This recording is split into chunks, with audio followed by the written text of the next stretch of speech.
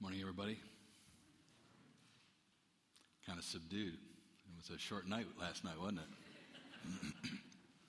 In the first hour, I was looking at somebody over here, and I'm trying to make eye contact, and he's literally looking through me. I'm like, and I came to find out he was in a coma.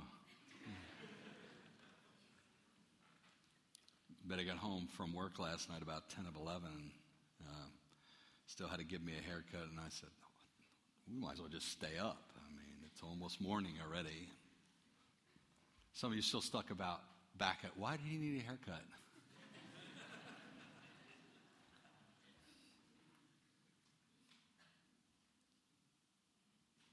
57 degrees today. Amen?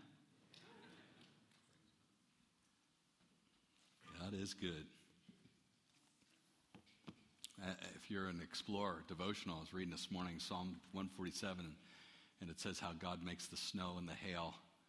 And then it says, I think it's verse 18, it says, and then at his command, it all melts. And I'm like, yes! You could just skip the commands to snow in the first place, and I'd be fine with that. Not a winter guy. Well, if you have a Bible with you, turn to the book of Luke. We're in chapter 18 today.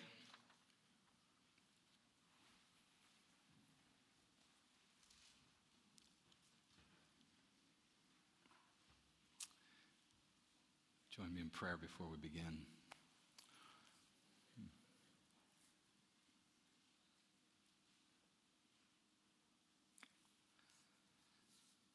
God of heaven and earth, who is and who was and who is to come, the Almighty, the one whose name is never mentioned in the newspapers, but who's always behind the reports. The one who's overlooked at many festivities, and yet who is always behind them. The one who is seen as, by some as simply the latest version of a god or gods. And yet we know you as the one who has always been, who always was, the everlasting God, the Most High, the one who is not simply over us, but those of us in Christ is in us. The one who's not simply standing outside of us, holy and perfect as you are, and condemning us, but who has in Christ come to us and offered us hope. Wow, that's good news. We love you, we worship you, we give you the praise that is due your name this morning, and pray against the enemy that he'd have no impact on us, no impact on the words I speak or the words that are heard, that the message itself of hope in Christ and a relationship with you because of him might bring us encouragement. In Jesus' name, amen. So if you would have been a citizen of the British Empire back in 1939, 1940, you would have been very, very worried, and you have had cause to worry. In 1939, Germany attacked Poland from the west, and Russia attacked Poland from the east. And because France and Britain had a defense pact with Poland, they declared war on Germany within days. Didn't really help much, though. Russia and Germany had their way with Europe. Russia ate up the Baltic states and Finland. And Germany invaded Norway and Denmark. And that rolled through the Netherlands and Belgium and France. And now Britain's all alone against these two giants, Russia and Germany. And things looked so bleak that American military commanders didn't want to send any arms to Britain because they assumed that Germany would defeat them and that those arms would end up in the hands of Germany. The United States decided at the end of 1940, though, to begin to send some material to Great Britain on a Lend-Lease program because Britain had no money. They were still trying to pay off World War II costs. World War I costs. So that was a good news for Britain. And then the major thing, though, that happened was in June of 1941. Hitler had always planned to betray Russia, but he had a treaty with them early on just so he could keep them off his back until he was ready to take them on. And that would have been in June 1941. He invaded Russia. And overnight, Britain went from facing a two-pronged force of Germany and Russia to now having Russia as an ally. Everything changed literally in a matter of days. And Winston Churchill, the Prime Minister of Britain, went to his old school, Harrow School, which had been around for 400 years. And he gave a speech that has become famous down through the ages. On October 29th, 1941, this is what he said. Surely from this period of 10 months, and he had spoken at the school 10 months earlier, this is the lesson. Never give in. Never give in. Never, never, never. Never in nothing, great or small, large or petty. Never give in except to convictions of honor and good sense. Never yield to force. Never yield to the apparently overwhelming might of the enemy. We stood all alone a year ago, and to many countries it seemed that our account was closed. We were finished. And of course they weren't. And later that year, the United States joined the fight. And 4 years later, Germany lay in rubble. The passage we're going to read this morning, Jesus tells us who follow Jesus, gives us the same message. Never give up. Never give up. Never give up. He's talking about prayer. Now, Jesus was certainly the one to give us counsel in prayer. We read in Scripture about him leaving his disciples, going up into the mountain and spending all night in prayer. Now, I don't know about you, but I have tried to spend those kinds of hours in prayer, and it ain't easy. Tend to fall asleep, tend to lose your train of thought. And yet here's the Son of God. You would think the Son of God, okay, he and God are really tight, the Father, so why does he really need that relationship? And yet this so marked his life that the only thing his disciples ever asked him to teach them how to do was how to pray. And so I think he wisely counsels us to never give up in prayer because he knows something about the work and power of prayer, even in his own life.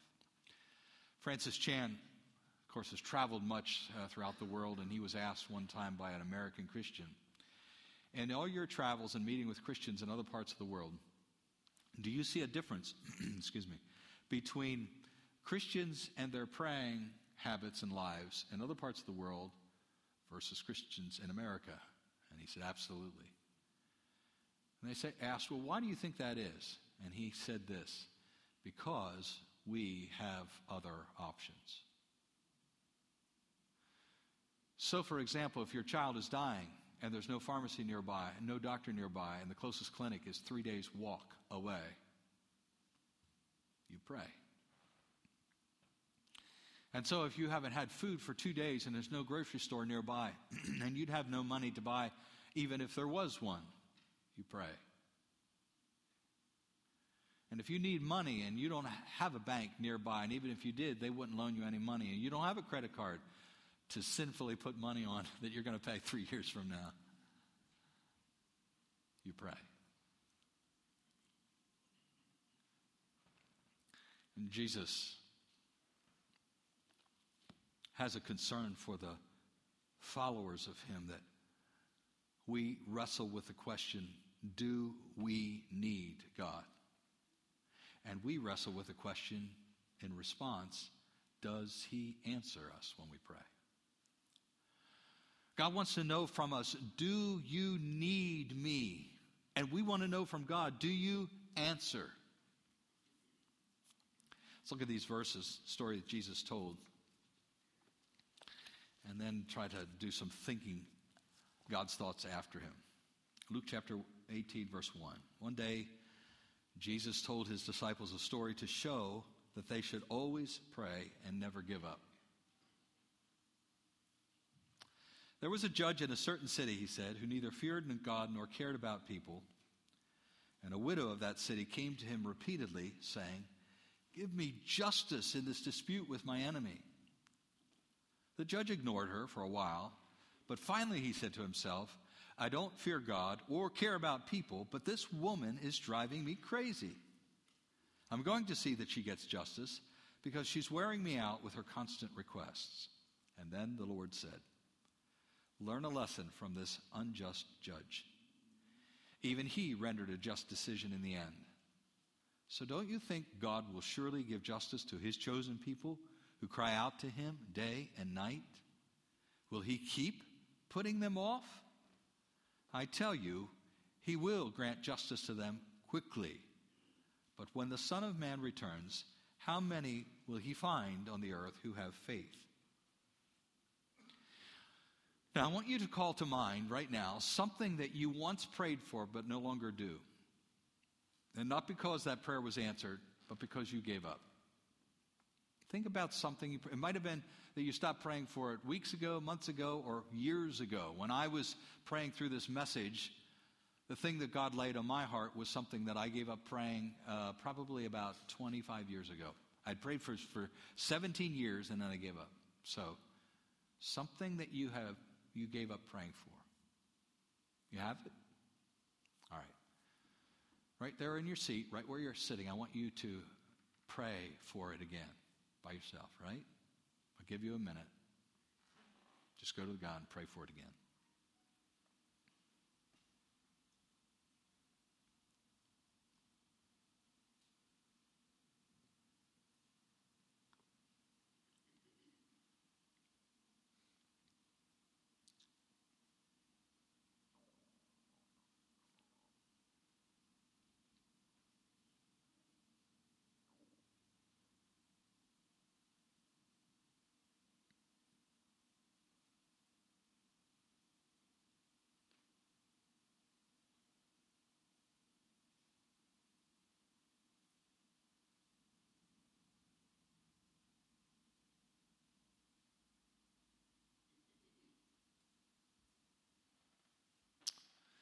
Although, we tend to have short-term attention spans. We tend to give up easily. We tend to become discouraged when you don't work like our microwave does or our ATM does. We tend to wonder if you have even been listening.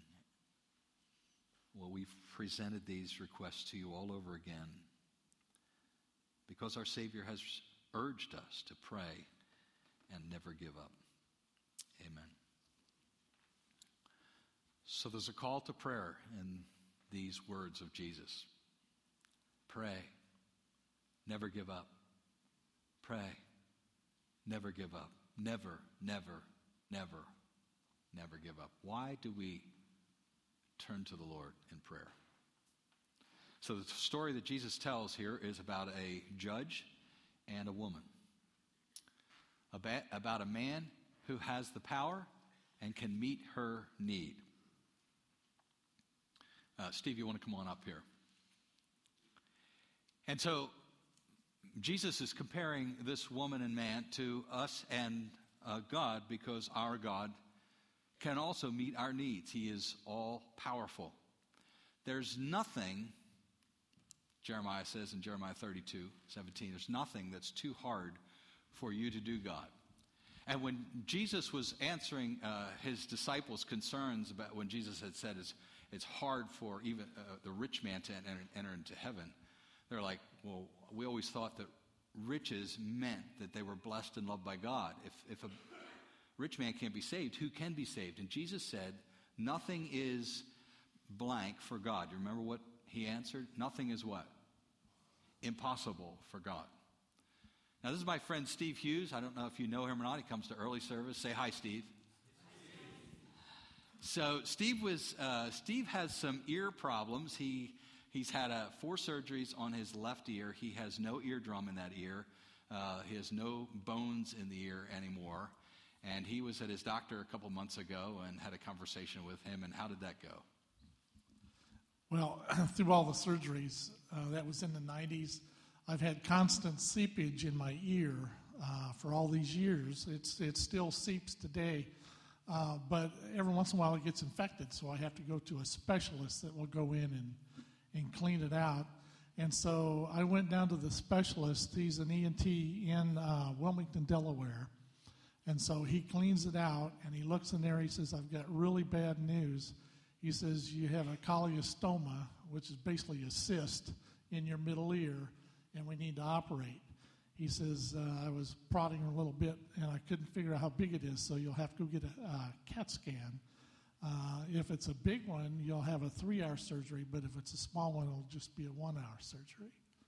So you go and you get the CAT scan, they do the testing, they send the report back to your doctor, so you come back in for the follow-up for him to tell you what you're going to have to do, how long the surgery will be, and schedule it. So what happened then? Right. Well, I went back in, and he was going to schedule the surgery that day. And so he looks at the CAT scan, and he spends some time on it. And then he says, come on, let's go in. We'll take a look at your ear to make sure everything is going on. And so he puts the big machine up to my ear, and he's looking in there for probably 5 minutes. And all of a sudden he pulls the thing back, and he says, it's gone.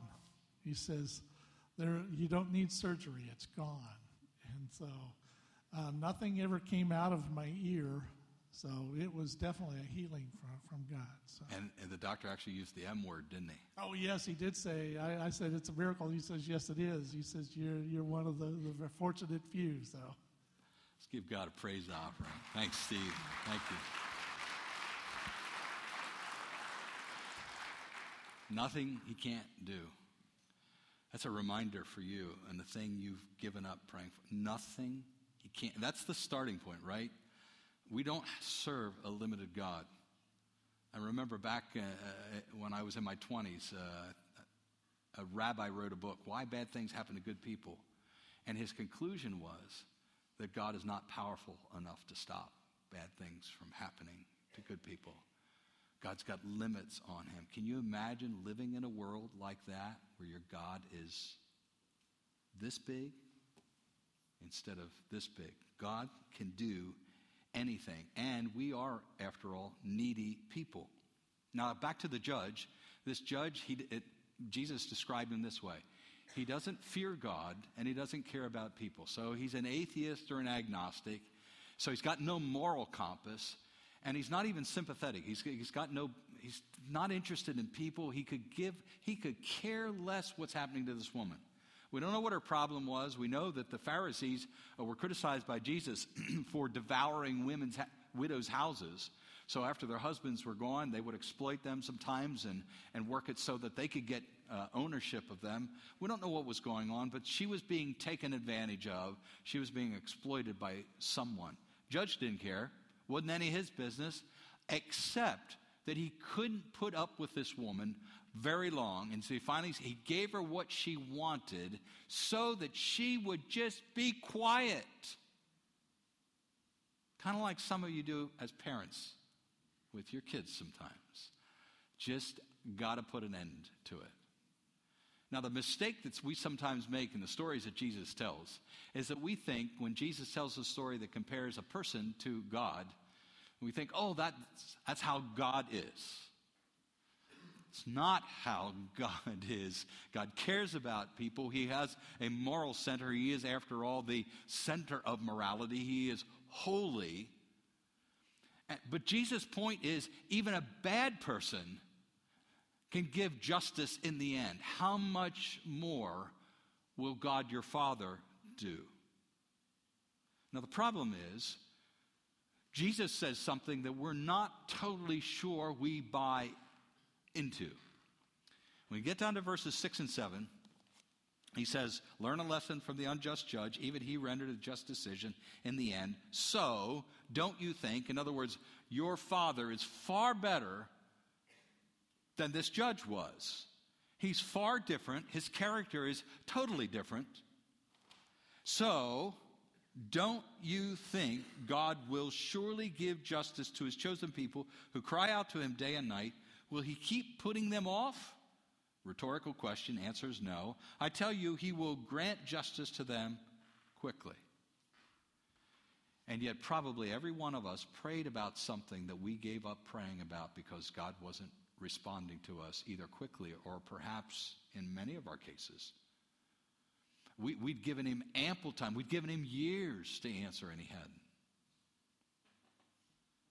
So how does God work when it comes to timing? If God is ready, willing, and able to answer our praying, why doesn't he, at least in a reasonable amount of time? I think there's another call in this text beyond the call to prayer. It surfaces in verse 8. A call to faith. And I don't think he's talking about converts there. Let me try to unpack this. Jesus says, if you're reading down through this story and Jesus is calling us to pray and never give up, pray and never give up, pray and never give up, verse 8 then seems to be like a statement from out of left field. I tell you, he will grant justice to them quickly, but, so this is connected, but when the Son of Man returns, how many will he find on the earth who have faith? Now, if he's talking about converts, simply followers of Jesus, that just doesn't fit. It doesn't seem to make any sense to this discussion about you should pray, pray, pray, and now, but how many Christians are there going to be on planet Earth when he comes back? I think he's talking about something different than that. Now, if I were to ask you, how many of you think that there must be some mysterious, secret way, formula, recipe, method, whatever you want to call it, that if you just did this, or if you just didn't do this, you could be assured that God's always going to answer your prayer. I wonder how many of you, deep down inside, we really think that there is something like that. Fred Price wrote a book in 2011 by the title, Answered Prayer Guaranteed. Man, a book like that will just fly off the shelves.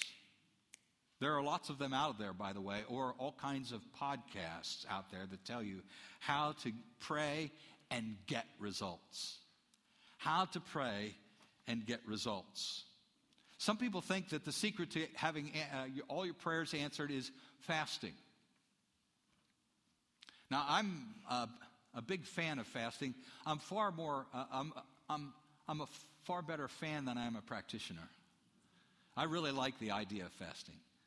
I think you should do it. You should do more of it.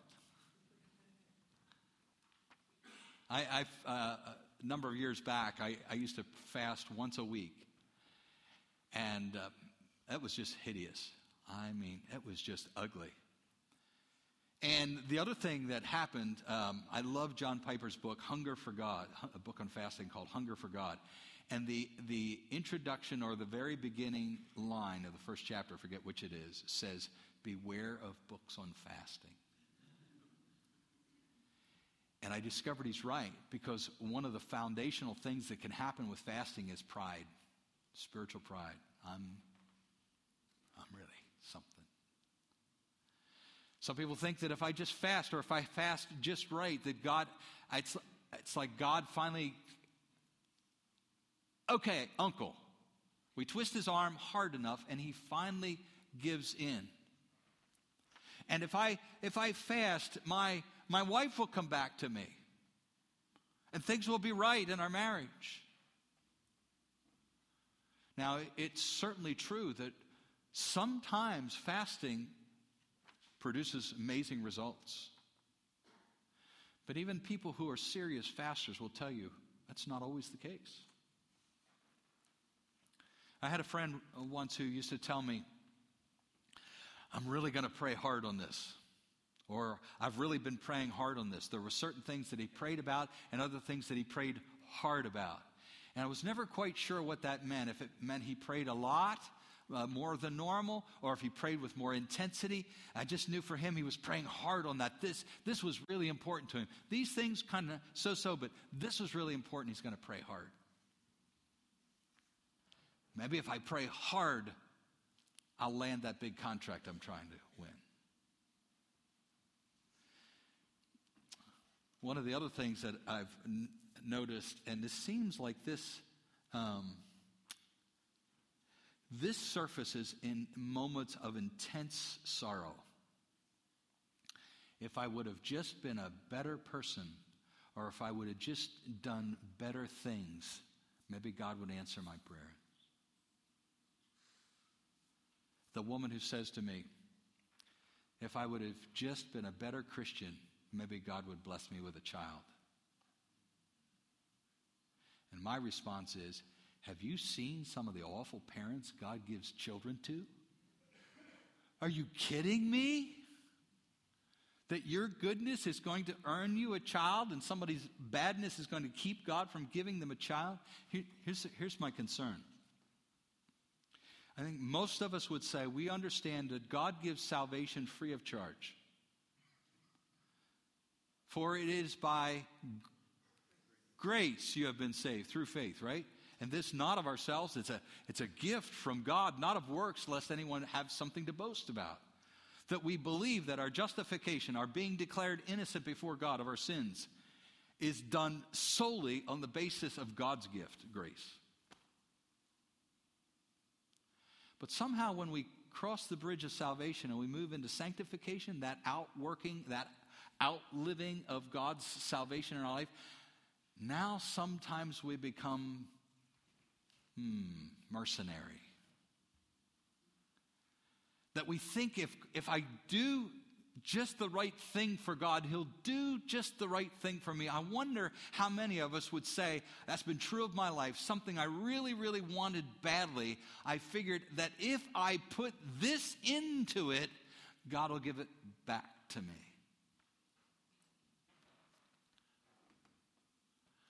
Brothers and sisters, that's not the gospel. The gospel is not that Jesus paid for some of it, it's that He paid for all of it. And not just at the moment of your salvation, but for all of your life. We live by grace through faith at conversion, and we live by grace through faith Monday, Tuesday, Wednesday, Thursday, Friday, Saturday, and Sunday, every week after that until we're taken home to glory.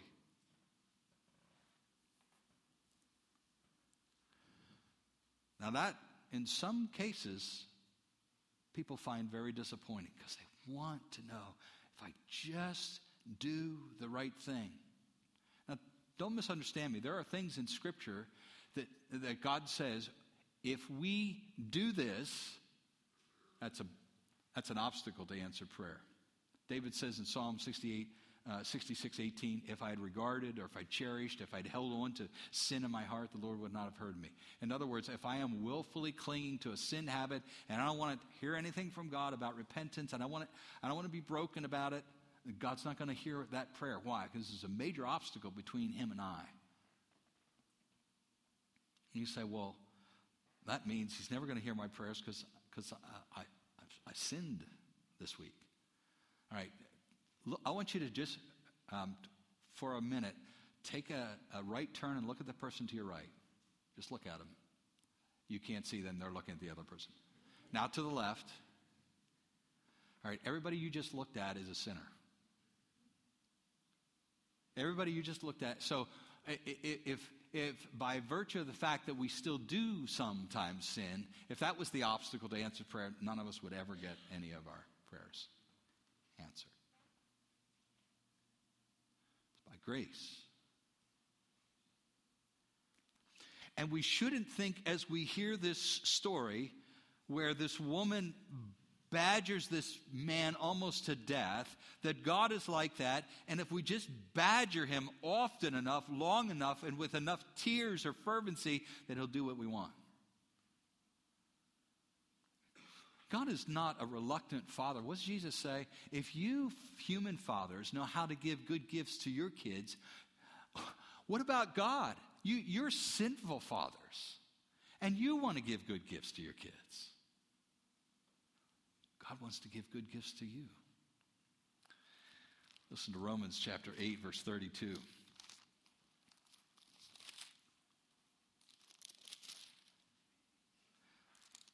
since God did not spare even his own son, but gave him up for us all, won't he also give us everything else? Now, I'm a little ticked off at the NLT because when they translated this, they omitted a word that's in the Greek text. And if you have a more literal translation, it's included in there. They omitted the word graciously. It should say,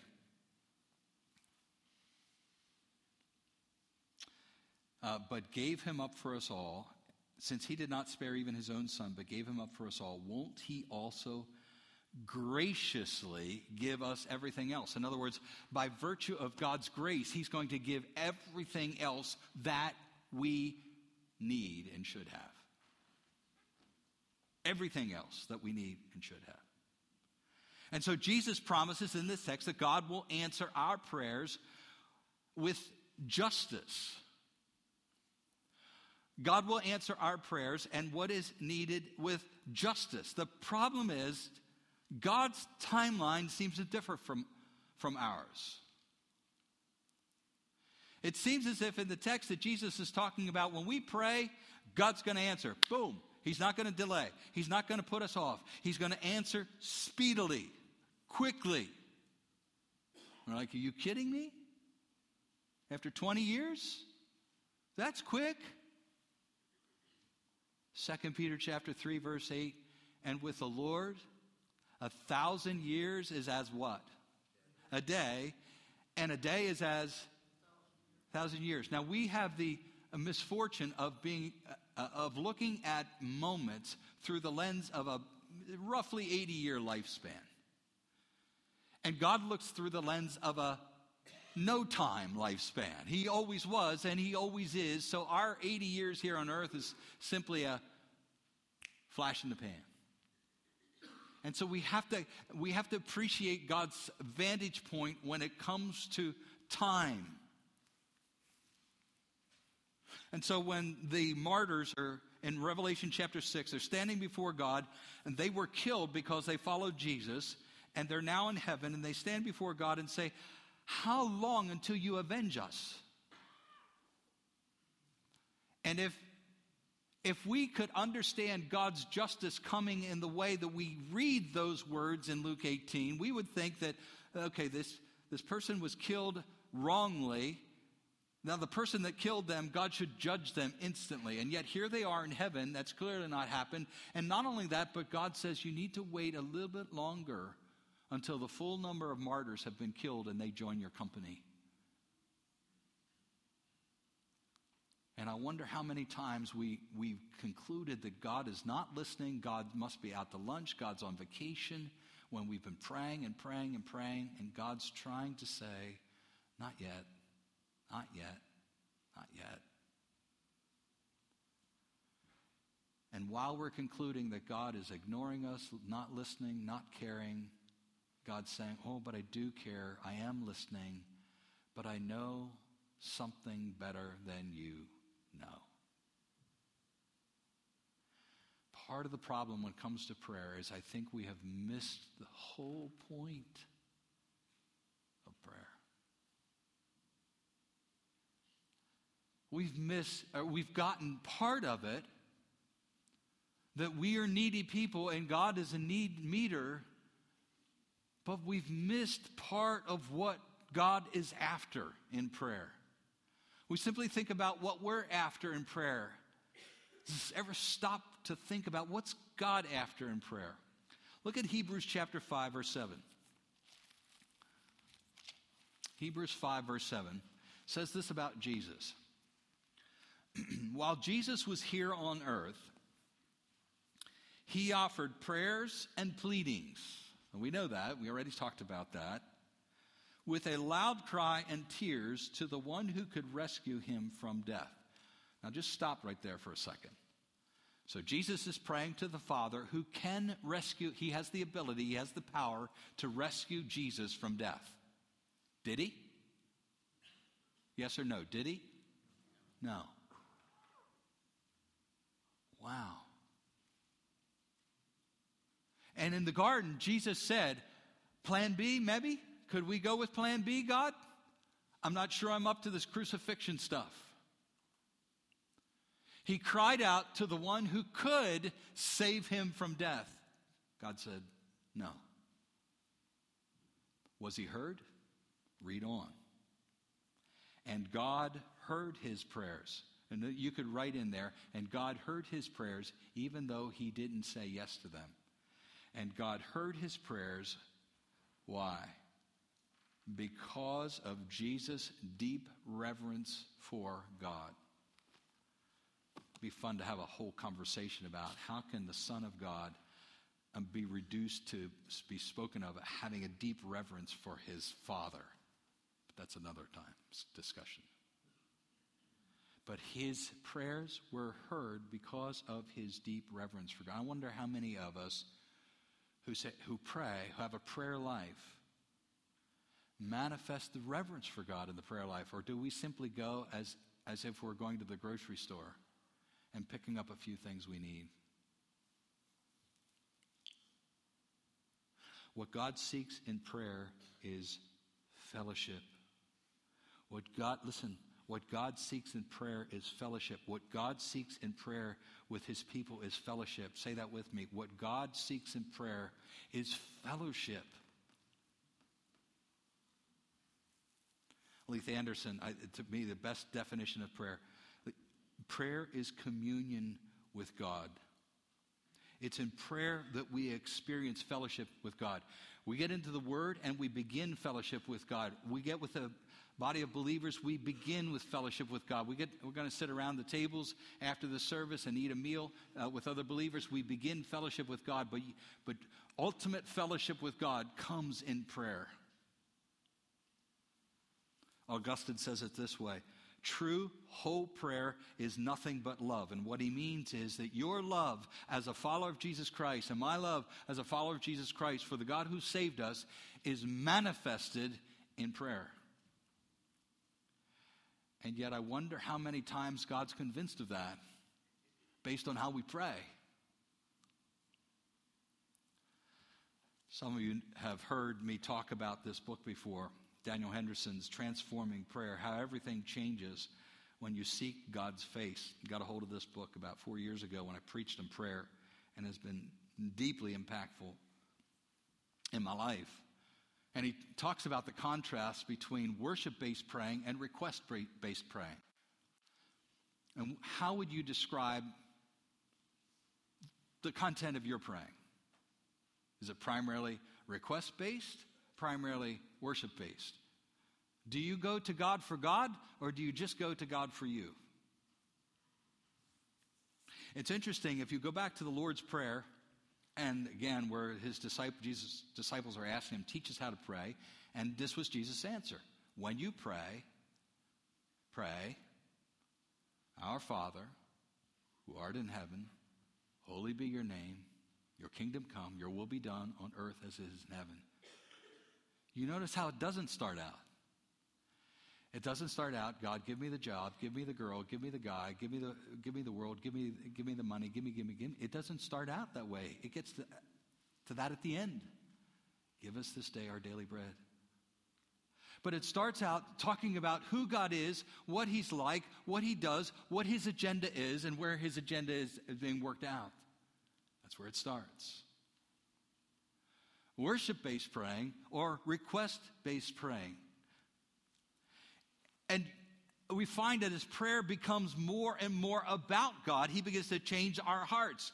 What we ask for begins to change. What we value begins to change. What we worry about begins to change. Our priorities begin to change. Some of you have experienced that. And truth be told, some of us just want to wash our hands of prayer because we don't know anything about that. All we know is that we put the money in and we didn't get the candy bar back. And we can't figure that out. And yet God's in his heaven wondering when we're going to be with him. When are you going to come to me? You're so busy. You're so running here and there. You're so preoccupied with this. You want to have fun with that. Just slow down and stop and meet with me.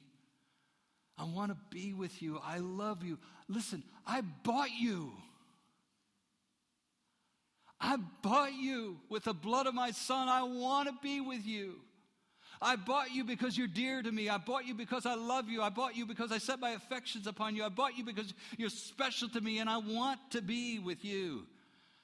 How many of us would have much of a marriage if we weren't with our spouse, and we weren't talking with them, and we weren't telling them how wonderful they are, and how much we love them, and how much they do for us, and how thankful we are? Marriage would just... And yet how many of us endure that kind of Christianity because we don't have the fellowship? Jesus, when he says, and when the Son of Man returns to planet Earth, how many will have faith? What he's talking about is the kind of people who have been born again by the Lord Jesus Christ, who are in fellowship with God.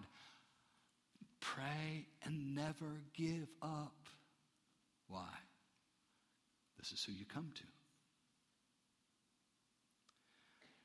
Now, I would love to just see us all become, because this is a becoming thing. It's not an overnight thing. Becoming worship-based prayers. I wonder how many of you this morning before you came to church got alone someplace with God and worshiped him before you got to church? Or did you think, that's what I do Sunday once a week, and that's it? Were you alone with the Lord this morning? Did he get to meet with you this morning? Or were you too busy getting ready for church? Tomorrow morning when you get up for work, will you have time to meet with the Lord? Or you simply got to get to work, or you got to catch the bus and get to school? Do you have time for the Lord who bought you to meet with him and tell him how wonderful he is? So I don't even know how to talk that kind of language. You tell God how wonderful he is by learning how wonderful he is. Do you understand that he's holy and the implications of that? And you say, I know that God loves me, and basically because he bought me, so that's wonderful. But is your panorama of God like this or like this? And I want to give you a tool to help you. So on Keystone Church's Facebook page, I've put a sampler of some of God's attributes, his characteristics, what he's like. God is merciful, God is gracious, God is holy, God is loving, and then some Bible texts there. And so you can go on there and just pick a couple up. And so tomorrow morning you can have some fuel, some meat for your worship-based praying. A few minutes. Tomorrow I'm going to have the administrator send out to everybody that's on our email list, send out a full 2-page fleshing out of God's characteristics, the ones that are his exclusively, and the ones that we share in some small way with him, as well as all kinds of scriptures that you can use to pray back to God. I want to read, as we close here, I want to read a little story that Tim Keller shares in his book, simply called Prayer, Experiencing Awe and Intimacy with God. He says, years ago I was preaching on the Lord's Prayer and commented rather offhandedly that since adoration comes before asking for our daily bread, we need to spend time thanking and praising God for who he is before we go to our prayer list of needs. One woman in my congregation took this to heart, and a couple of weeks later related what a difference the advice had made. Before, she said, I would run right to my prayer list, and the more I went through all the problems and needs, the more anxious and burdened I would get. Now that I've started spending time thinking about how good and how wise he is, and how many prayers he's answered of mine in the past, when I get to my own needs, now I find I can put them in his hands, and I feel the burden coming off me rather than on me. And Keller says, I never forgot her testimony because she had taken a principle I barely understood myself and had appropriated it into her life. We're going to close today this way. If you're able physically, I'd like you to kneel at your seat, and we're going to just worship the Lord for just a couple of minutes, and then we'll wrap up and our worship team will be back up here. So if you're able, get down and kneel.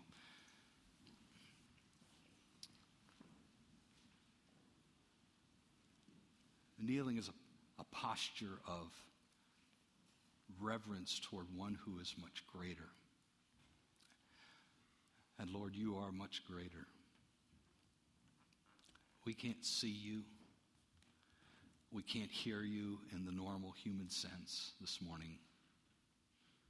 We can't smell you. We can't taste you. We can't touch you. All the things that convey reality to us are missing. And yet you are glorious. Your amazing deeds have been told from generation to generation. We heard Steve's story this morning. There are others here who have been healed of amazing things. This week, Art Nodecker flatlined, and yet he was here to worship in the early service. There have been times when we have cried out to you for something that was precious to us, that we wanted so much. And then you gave it to us. And truth be told, inside of a year or so, we forgot that thing that we continued to enjoy, that relationship, that person, was your gracious response to our prayers and pleas. We confess we're a forgetful people, Lord. We're grateful for people's stories like Steve that remind us just how good you are and generous. We're grateful that when we get alone with you, your Holy Spirit reminds us all that you've done. And when we tend to focus on the bad things and the prayers that you haven't answered, and we wonder if you care and if you love us, all we have to do is look back at the cross and remind it all over again that you withheld nothing from us. Thank you for Jesus. Thank you for a Redeemer who's not only paid the price for us, but who now lives in us in the person of the Holy Spirit, giving us supernatural power to do things we can't do. And that through him we have an inheritance that will not rust, mold, wear out, but will one day be fully fulfilled. And we stand before you face to face. We love you, Lord. We're grateful that you do not treat us as our sins deserve. And I pray, Father, that you'd make me a more worshipful son, a more praising son, a more thankful son. That instead of having such a good memory about all the things I feel like you've shortchanged me on, that my best memory would be about all that you have done for me. And we pray this in Jesus' name.